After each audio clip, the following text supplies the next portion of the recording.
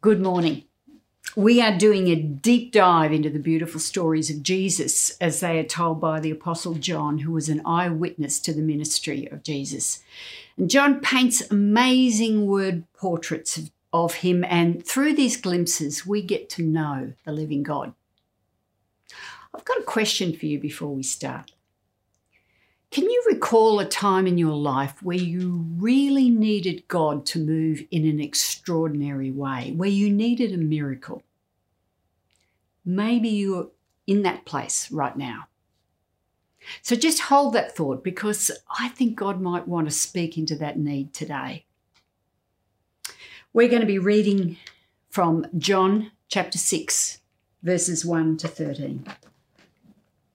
Sometime after this, Jesus crossed to the far shore of the Sea of Galilee, and a great crowd of people followed him because they saw the miraculous signs he had performed on the sick. Then Jesus went up on a mountainside and sat down with his disciples. When Jesus looked up and saw a great crowd coming towards him, he said to Philip, "Where shall we buy bread for these people to eat?" He asked this only to test him, for he already had in mind what he was going to do.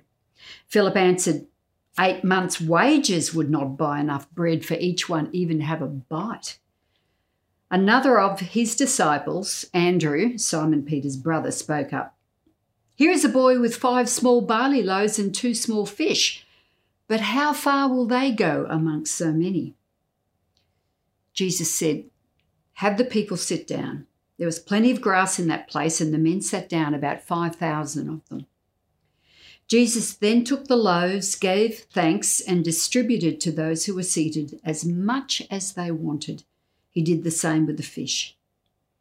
When they had all had enough to eat, he said to his disciples, "Gather the pieces that are left over, let nothing be wasted." So they gathered them and filled 12 baskets with the pieces of the 5 barley loaves left over by those who had eaten.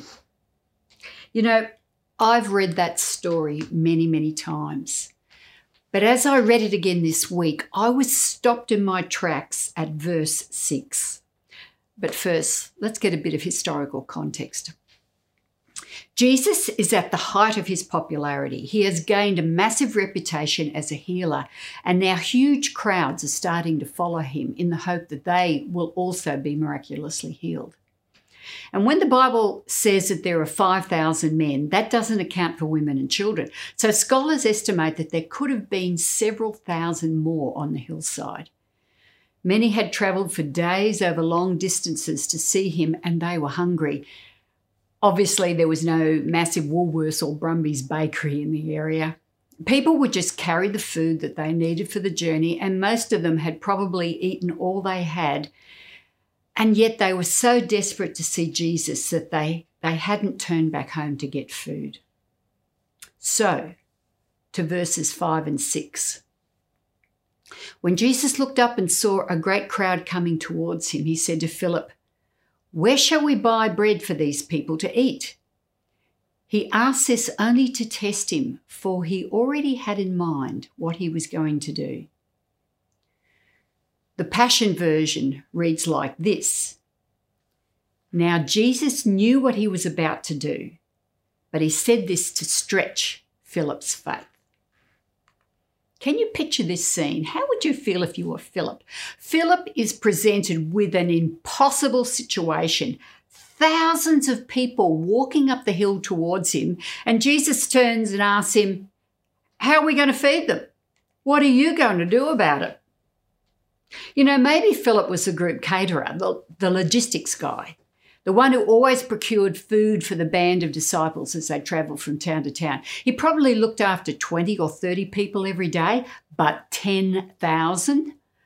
And Philip knew that even if they had that sort of money, there was nowhere in the area where they could get that much food. So what is Jesus doing here? Is he torturing poor Philip? Is he deliberately giving him a task he cannot succeed at? Well, yes. Is he doing that to humiliate him? Well, no. John says in verse 6, He asked this only to stretch his faith. And you'd see Philip trying to work it out. 8 months' wages would not buy enough bread. This is an impossible situation. And Jesus is thinking, yep, it sure is. And this is exactly where I do my very best work. He already knew what he was going to do. I love that so much. Jesus had already sorted out in the spiritual realm. And he's trying to teach his disciples to see that realm. Philip, you can try to scheme and plan and reason and do your very best, but sometimes there is nothing to be done but watch Jesus do his thing. So the disciples bring the very little that they have in their hands. A kid with 5 bread loaves and 2 fish. Did they bring that to Jesus as a joke? Or did they have a slim, wobbly skerrick of hope that Jesus could change the situation? And Jesus accepts that little bit of faltering hope and says, I can do something with that. And he takes it and he multiplies it and he does something miraculous. Over 10,000 people eat their fill. Who would have believed it was possible? Did you ever wonder why the loaves and fishes are even in this story? Jesus is God. He could have created bread from thin air, but he didn't. He created the miracle from a small offering that the disciples handed to him. It was like he waited for that expression of faith, even though it was as small as a flickering candle, and he blew on that flame and turned it into a bushfire. I can see a pattern here. Impossible situation. Ask Jesus for help. He says, what are you going to do? So I offer what is in my hand, and Jesus does his thing. I've seen lots of feeding the 5,000 moments over the years. As a matter of fact, it's probably the reason I believe in the power of God more and more with each passing year. I've seen a marriage that had fallen apart in horrendous ways. You could never imagine with human eyes that it could ever be put back together again. But they prayed, and Jesus said to them, what are you going to do about it? He said this to stretch their faith, but he already knew what he was going to do. The couple knew they were in an impossible situation, but they brought what was in their hands, a little bit of humility and hope. And they placed it at the feet of Jesus, and he said, I can do something with that. Now watch what I can do with willing hearts prepared to lay down pride and start from scratch. And a miracle of reconciliation happened. Who would have believed it was possible? I've seen a man locked in the prison of addiction who reached the end of his rope, and he prayed, I can't go on. This is impossible. And Jesus said to this man, what are you prepared to do about it? But Jesus already knew what he was going to do to help. And the man took that tiny seed of hope and he gave it to Jesus and he said, that's all I've got. And Jesus said, that's all I need. Look up. We will walk together into health and wholeness. It won't be easy, but there is a miracle of restoration coming. Who would have believed it was possible? I've seen a person who was desperately worried about a colleague who was leading a destructive and selfish life. They wanted their friend to know Jesus, but the situation seemed impossible. They prayed, and Jesus said, what are you going to do about it? What's in your hands? What can you bring? But he already knew what he was going to do. And they said, All I have is the decision to consistently love my friend and reach out to them with compassion and understanding. And Jesus says, you watch what I can do with that. A very difficult situation came up in the colleague's life, and it was their Christian friend that they rang, the one who had never given up on them. And she was able to gently lead her to Christ and a restored life. Who would have believed it was possible? I've seen a man from PNG named Kiap Trakaloa and a man from Melbourne named Rick Painter cry over the needs of the PNG people. It was an impossible situation. But they prayed and they heard the Spirit of God say, what are you going to do about it? Jesus said this to stretch their faith, but he already knew what he was going to do. So Kiap and Rick planned a small playgroup where mothers could learn basic care for their babies, and Jesus said, now watch what I can do with this.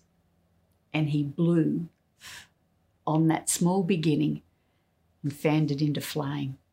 And now there is a thriving school in the middle of a slum in Port Moresby that is educating over 250 kids and giving them a chance to break the cycle of generational poverty. And it is financially supported by a very ordinary group of Christians in Frankston, of all places. And Jesus has not finished with that place yet. Who would have believed it was possible? There is a pattern here that we see over and over again. Impossible situation. Ask Jesus for help. He challenges, what are you going to do? We offer what is in our hands and Jesus does his thing. What is happening in your life right now that seems like an impossible situation? You might be begging God to do something about a relationship, a job, a financial problem, a health issue. And maybe he is saying to you, well, what's in your hand? What are you going to do about it? What are you willing to change, to invest in, to give up, to move towards? Maybe he is stretching your faith, but he already knows what he is going to do. He already knows how he can turn your impossible situation around to make something new and beautiful, because Jesus is in the new creation, second chance, fresh start business. You will look back and say, who could have believed that Jesus turned that around? He worked a miracle. Just a little sidebar here. What a privilege it is to have Jesus stretching your faith. Now, as a teacher, there were certain students that I saw great potential in, and I wanted to stretch their abilities. Why? Because I knew that they were the ones who could achieve so much more if they were taken another level higher in their skills. So if you feel God is testing you, putting you in impossible situations, perhaps, just perhaps, he is preparing you for greater kingdom impact. If you are a person who looks at this broken world and says, how can it ever be different? How can things change? This is an impossible situation. Jesus could be testing you to stretch your faith. What are you going to do about it? But he already knows that he is planning to work miracles of kindness and compassion through the people who call him Lord. So you bring whatever you can. You bring your talents. You bring your intelligence. You bring your service. You bring your money. You bring your presence. And he says, now watch me make a miracle of provision and generosity out of that. And you stand with the people of God and you watch those who are grieving being comforted, and those who are confused finding clarity, and those who are struggling financially being fed, and those who are lonely being enfolded into the family of the church, and those who are broken being glued back together again. Who would have believed it was possible? Did you ever stop to look around and see that the love and goodness in this world is exponentially greater than the sum of all of our small efforts? That's because Jesus takes them small and insignificant as they appear to be, and he multiplies them over and over again. And in the abundance of God, there is always enough to supply our needs and plenty left over. That's the wait, there's more part of this story. Not only are the loaves and fishes multiplied to feed all of those thousands of people, but then the disciples get another lesson. Grab some baskets and pick up the leftovers. There is always more. God doesn't just supply our needs, he gives us enough to overflow towards the needs of others. And the question that we've been asking every week is this: what does this word portrait of Jesus tell us about our God? He only needs a willing, humble, giving posture from us to work miracles in our lives.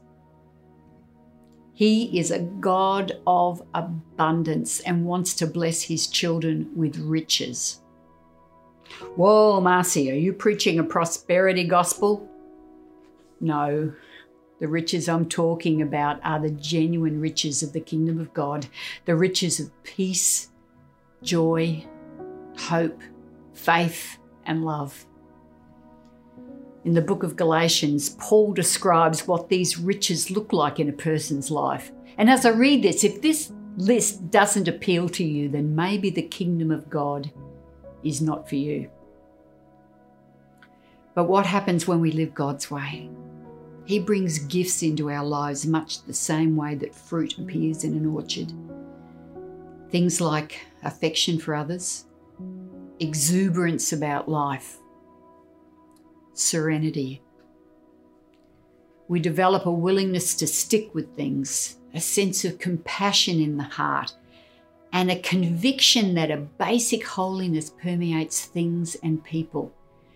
We find ourselves involved in loyal commitments, not needing to force our way in life, and able to marshal and direct our energies wisely. I wanted to finish today with this week's painted portrait of Jesus.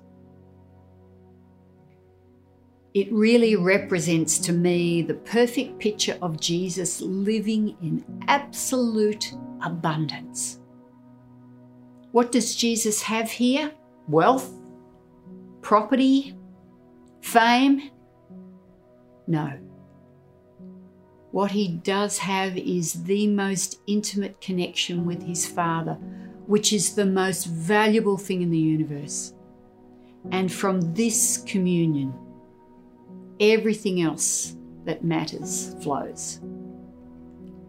Later in John chapter 6, we hear Jesus say these powerful words: I am the bread of life. He who comes to me will never go hungry, and he who believes in me will never be thirsty. Jesus is saying, I am the basic staple that your soul needs to live and to flourish. What else are you chasing after? Nothing else is that important. All you need is bread. All you need is him. I want to finish by praying for people right now who feel like they're in an impossible situation. So let's pray. Father God, for everyone who is in the sound of my voice right now and who feels that they are facing a situation that they cannot see a way out, an impossible situation, I ask that you would speak deeply into their hearts right now, that you would reassure them that you can work a miracle in their life, that you already know what you are going to do to turn this around. Lord, I pray that you would help them to look at what's in their hand. What is it that you are asking them to think about, to change, to hear, to move towards? Give them a way forward, Lord. And we know that you, in all of your abundance, will come into their situation and work a miracle. Father, we love you. We thank you that you are a God of abundance, that there is always more in your kingdom. Help us to be the sort of people who take your goodness and overflow it to the needs of others. We ask this in your name. Amen.